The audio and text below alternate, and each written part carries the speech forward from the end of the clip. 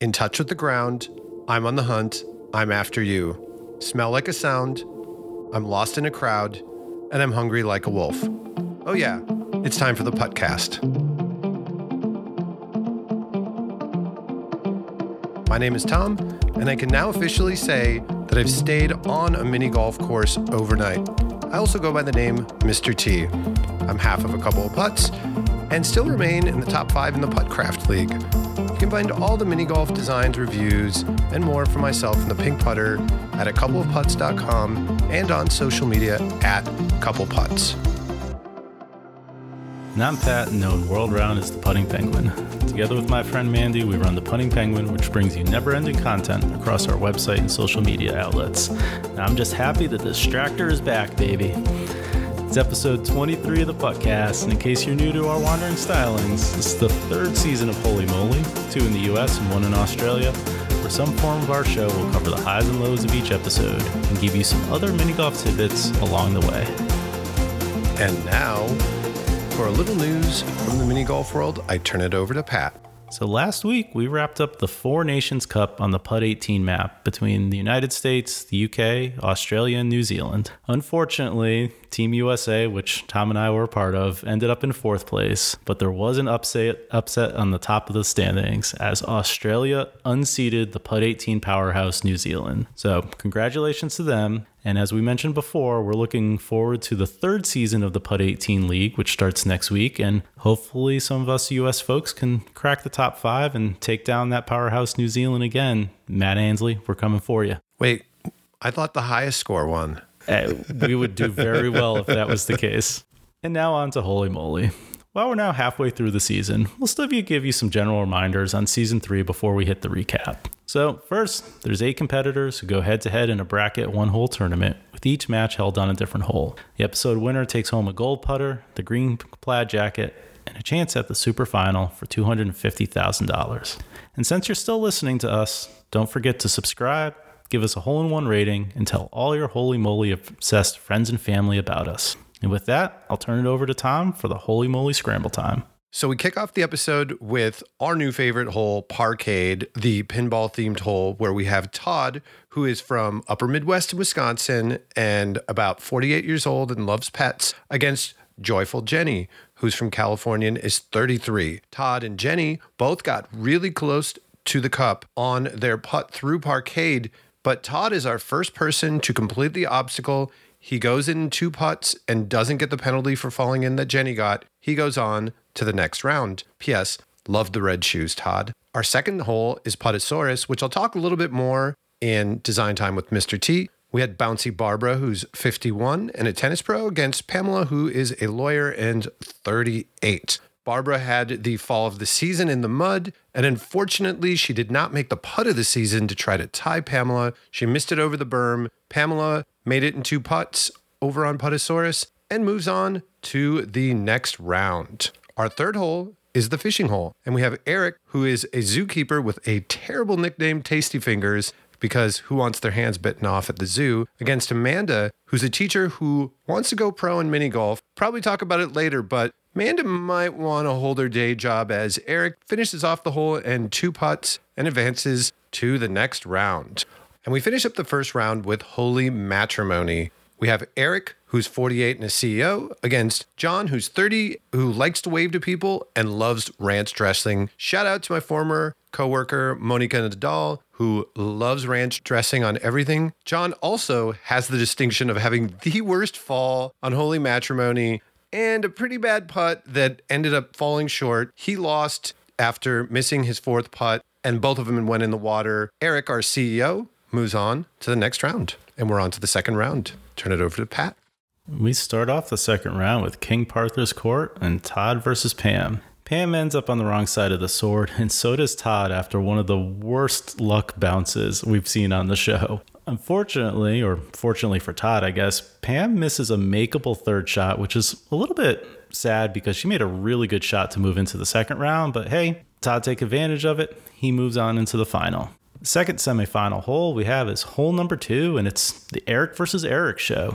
Eric P., our golf lifestyle CEO, gets trashed after a terrible first putt right into the water off of the dunnies or porta potties, depending on if you're American or Australian, and he takes a dip in the sludge. Meanwhile, our zookeeper Eric S. sneaks by with his first putt, which looked like it should have gone into the water, and sets himself up for the win after a quick dunk himself. So in the final, we get the distractor back, and we have an all animal fun final because we got Todd the animal lover versus Eric the zookeeper. And from a distraction standpoint, it's a pretty good one as we go with some Chinese New Year celebrations. There's colors, sounds, tons of movement, excellent distractor. We show a couple shots from both of them. Eric shoots by in his first. Todd just kicks out, but he does not miss his second one. He becomes champ of this episode. So big animal roar to Todd the winner. And hence also why I started off the episode with the lyrics from Hungry Like a Wolf by the one and only Duran Duran. And so I guess we should jump into this still yet unnamed part of the show where we kind of talk about and recap what we liked, didn't like, and found curious. Yeah, it's the part of the season where I feel like the episodes might drag a little bit. We've now seen all of the holes that I think we expect to see. Who knows? I'll talk about it a little bit later as far as the holes go. We're in that long middle, and we don't know what the finale is going to look like, and we're seeing a lot of repetitive cuts and quick cutaways, and someone's the blank of mini golf or the blank of golf, and in the intros it does get a little long. That's not to say we don't like the episodes, but it's just the middle of the summer. Which I think that's the reason why a lot of the things I pointed out really boil down to Tess and Riggle and what they do, because I mean, that's their job, carrying the show. So I love that it seemed like the theme of this particular episode was just merchandising. We had the curry bit. We had the Meister King beer bit with Riggle shotgun and beers, which just, I was laughing so hard to start off the episode. I loved it. That was great. And it's ironic given that it took them until the beginning of this season to actually put out actual Holy Moly merchandise for us to buy, which we spent more money than we probably should have. But hey, Curry, sign me up for an air fryer. One thing I wanted to point out on the play for this episode was Todd from Wisconsin joins Rachel, who's originally from St. Paul, as our second winner in 5 episodes from the upper Midwest between Minnesota and Wisconsin. It's like a Vikings-Packer rivalry, and you have the Bucks in the finals. So Todd's got to be feeling pretty good right now, and way to represent the upper Midwest. I wish we would have done a little bit better, but that was a little note that I saw. Another thing that we've confirmed is this season is 9 competitive episodes, with those 9 winners going to a single finale. We're not going to give away what the format is over there, and we have no idea if there are going to be any new holes. What we do know also, and we've mentioned before, is there is also a season 4, and we've got no confirmation of whether they're just going to bleed into season 4. It doesn't seem like it. I've been looking at weird websites for the last 2 years when Holy Moly's on to figure out, like, is it going to play this week? There's all these weird industry sites, and there's one that has episodes going into later September. So as far as we can tell, the finale might be mid-August, but it's possible it could be late September. They could just do a bunch of reruns, or they could get preempted by football, but that's Holy Moly. Maybe they don't want to run it against the Olympics in a couple weeks. Yeah. Yeah, it is what it is. The other thing that really stuck out and Pat kind of covered is that on this episode, and maybe this goes back to what I was saying about kind of the long middle, it felt like there's some really bad putts. Like even Eric, the zookeeper, who got it past on hole number 2, the only reason he really didn't go out of bounds into the water, because he hit it way too soft. The other guy hit it a lot harder, and he just happened to catch that edge, and it helped him out. But Amanda's run on the second putt on the fishing hole, some of those putts, or specifically David's putt on Holy Matrimony, and then Pamela's third putt, which I think she had a really shocked look on her face on King Parther. Those are really hard. Yeah, it wasn't the best putting episode to date. No, and Amanda's killed me because they did such a good setup of like, oh, you're going to use the ramp. It's like, this is what makes mini golf. And then they cut to the angle that she had. And I was like, no, don't use the ramp. You're never going to get it like that. And she clearly did not get it. I was like, this would have been a good chance to kind of really showcase mini golf skills. And it ended up being more of a bit, which, I mean, again, we talked about it's television. It happens. But I just wish she had made that a little bit more interesting. in a positive way.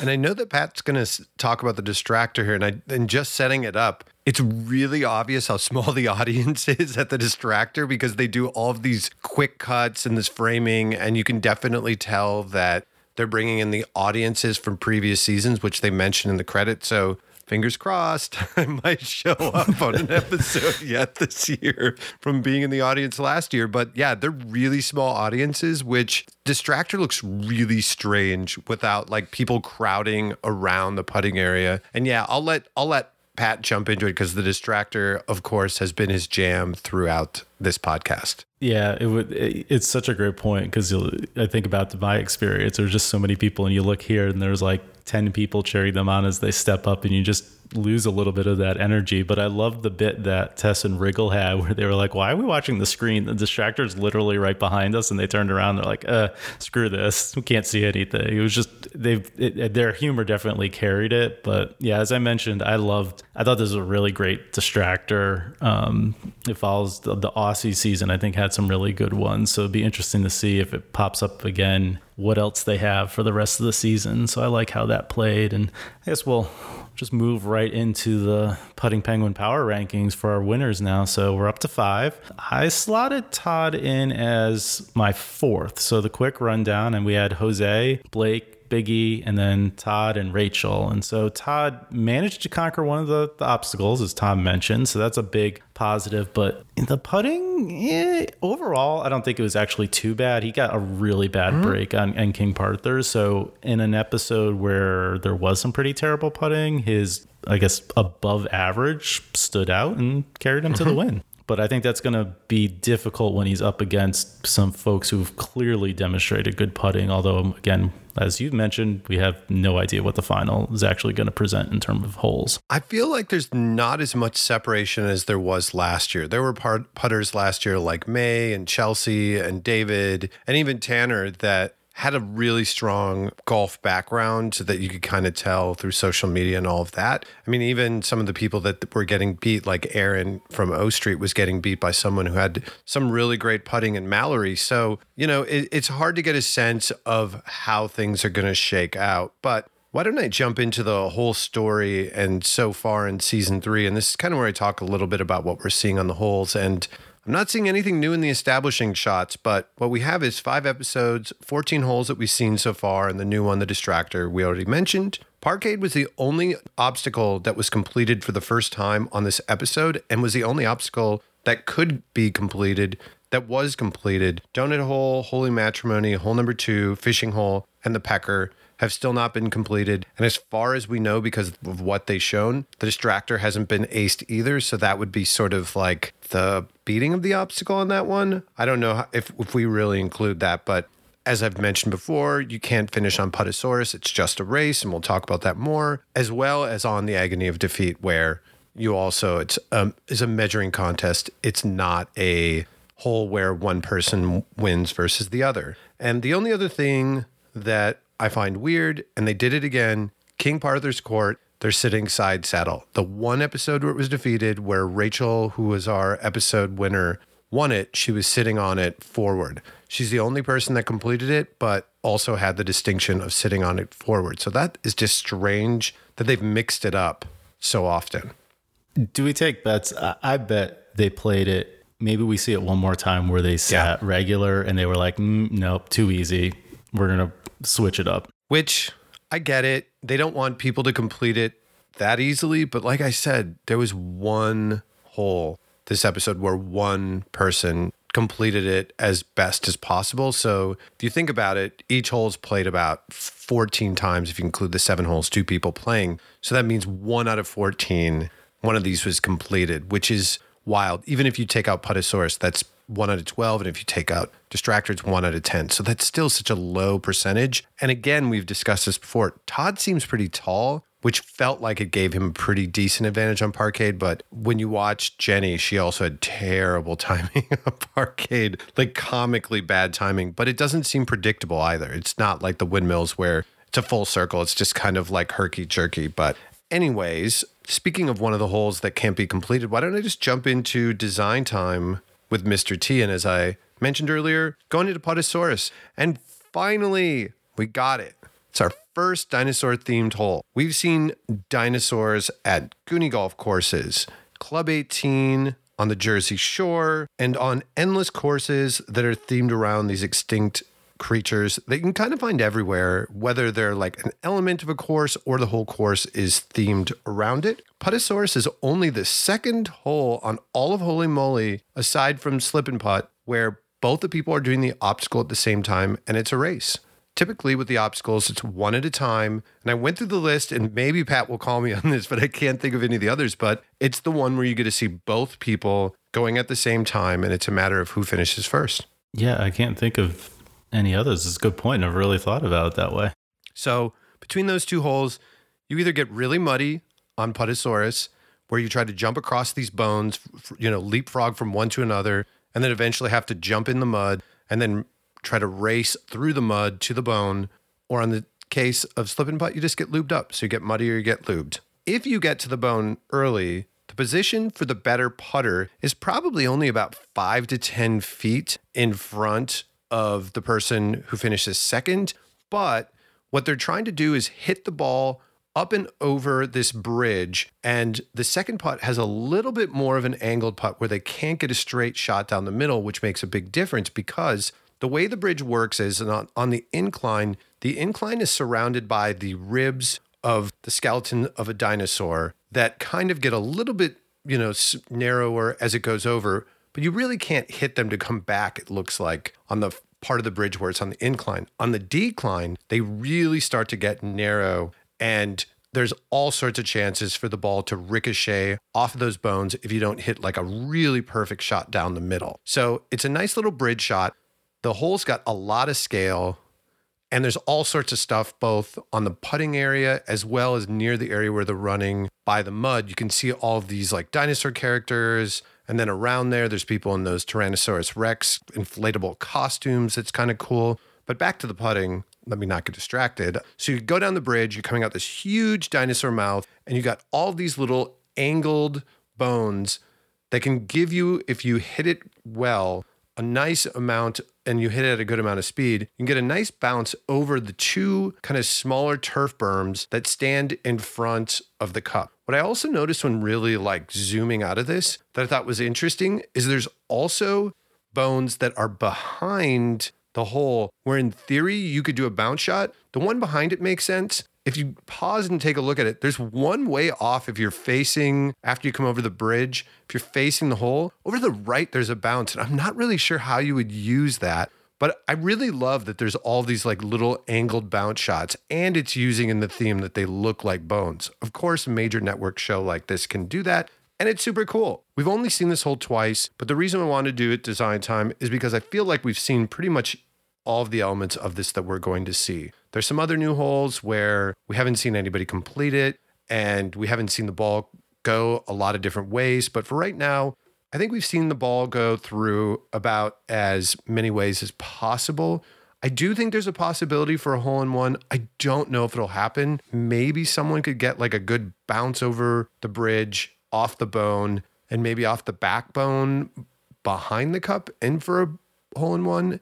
It's a pretty long hole, and I kind of like that. It feels like a really, really big mini golf hole. And to do that when they finally get a dinosaur hole just seems really perfect. So kudos to you, Holy Moly. You've got the space theme, you've got the pirate theme, you've got the windmills, you've got a lot of the big themes out of the way. And I think at some point we're just going to have to figure out, like, what are the themes that they haven't figured out? Holy Matrimony, the traditional church on a course. So we'll have that conversation later, but I'm loving Puttosaurus, excited to see it more. I do like that there's a head-to-head race, although I do think there is an advantage with the height, but ultimately I think it's like a cool putting hole where the putting will win out. So that is design time with me, Mr. T.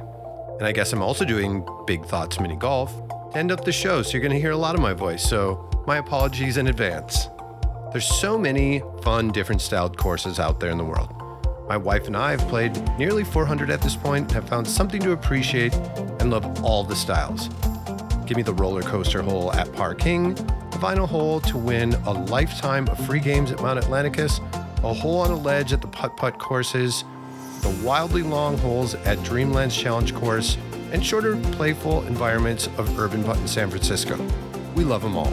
With that said, if you're building a course, considering how the holes may play as the turf and other surfaces inevitably deteriorate. It impacts the experience for players at all levels.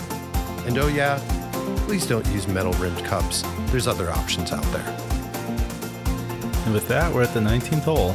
So until next time, putt when ready.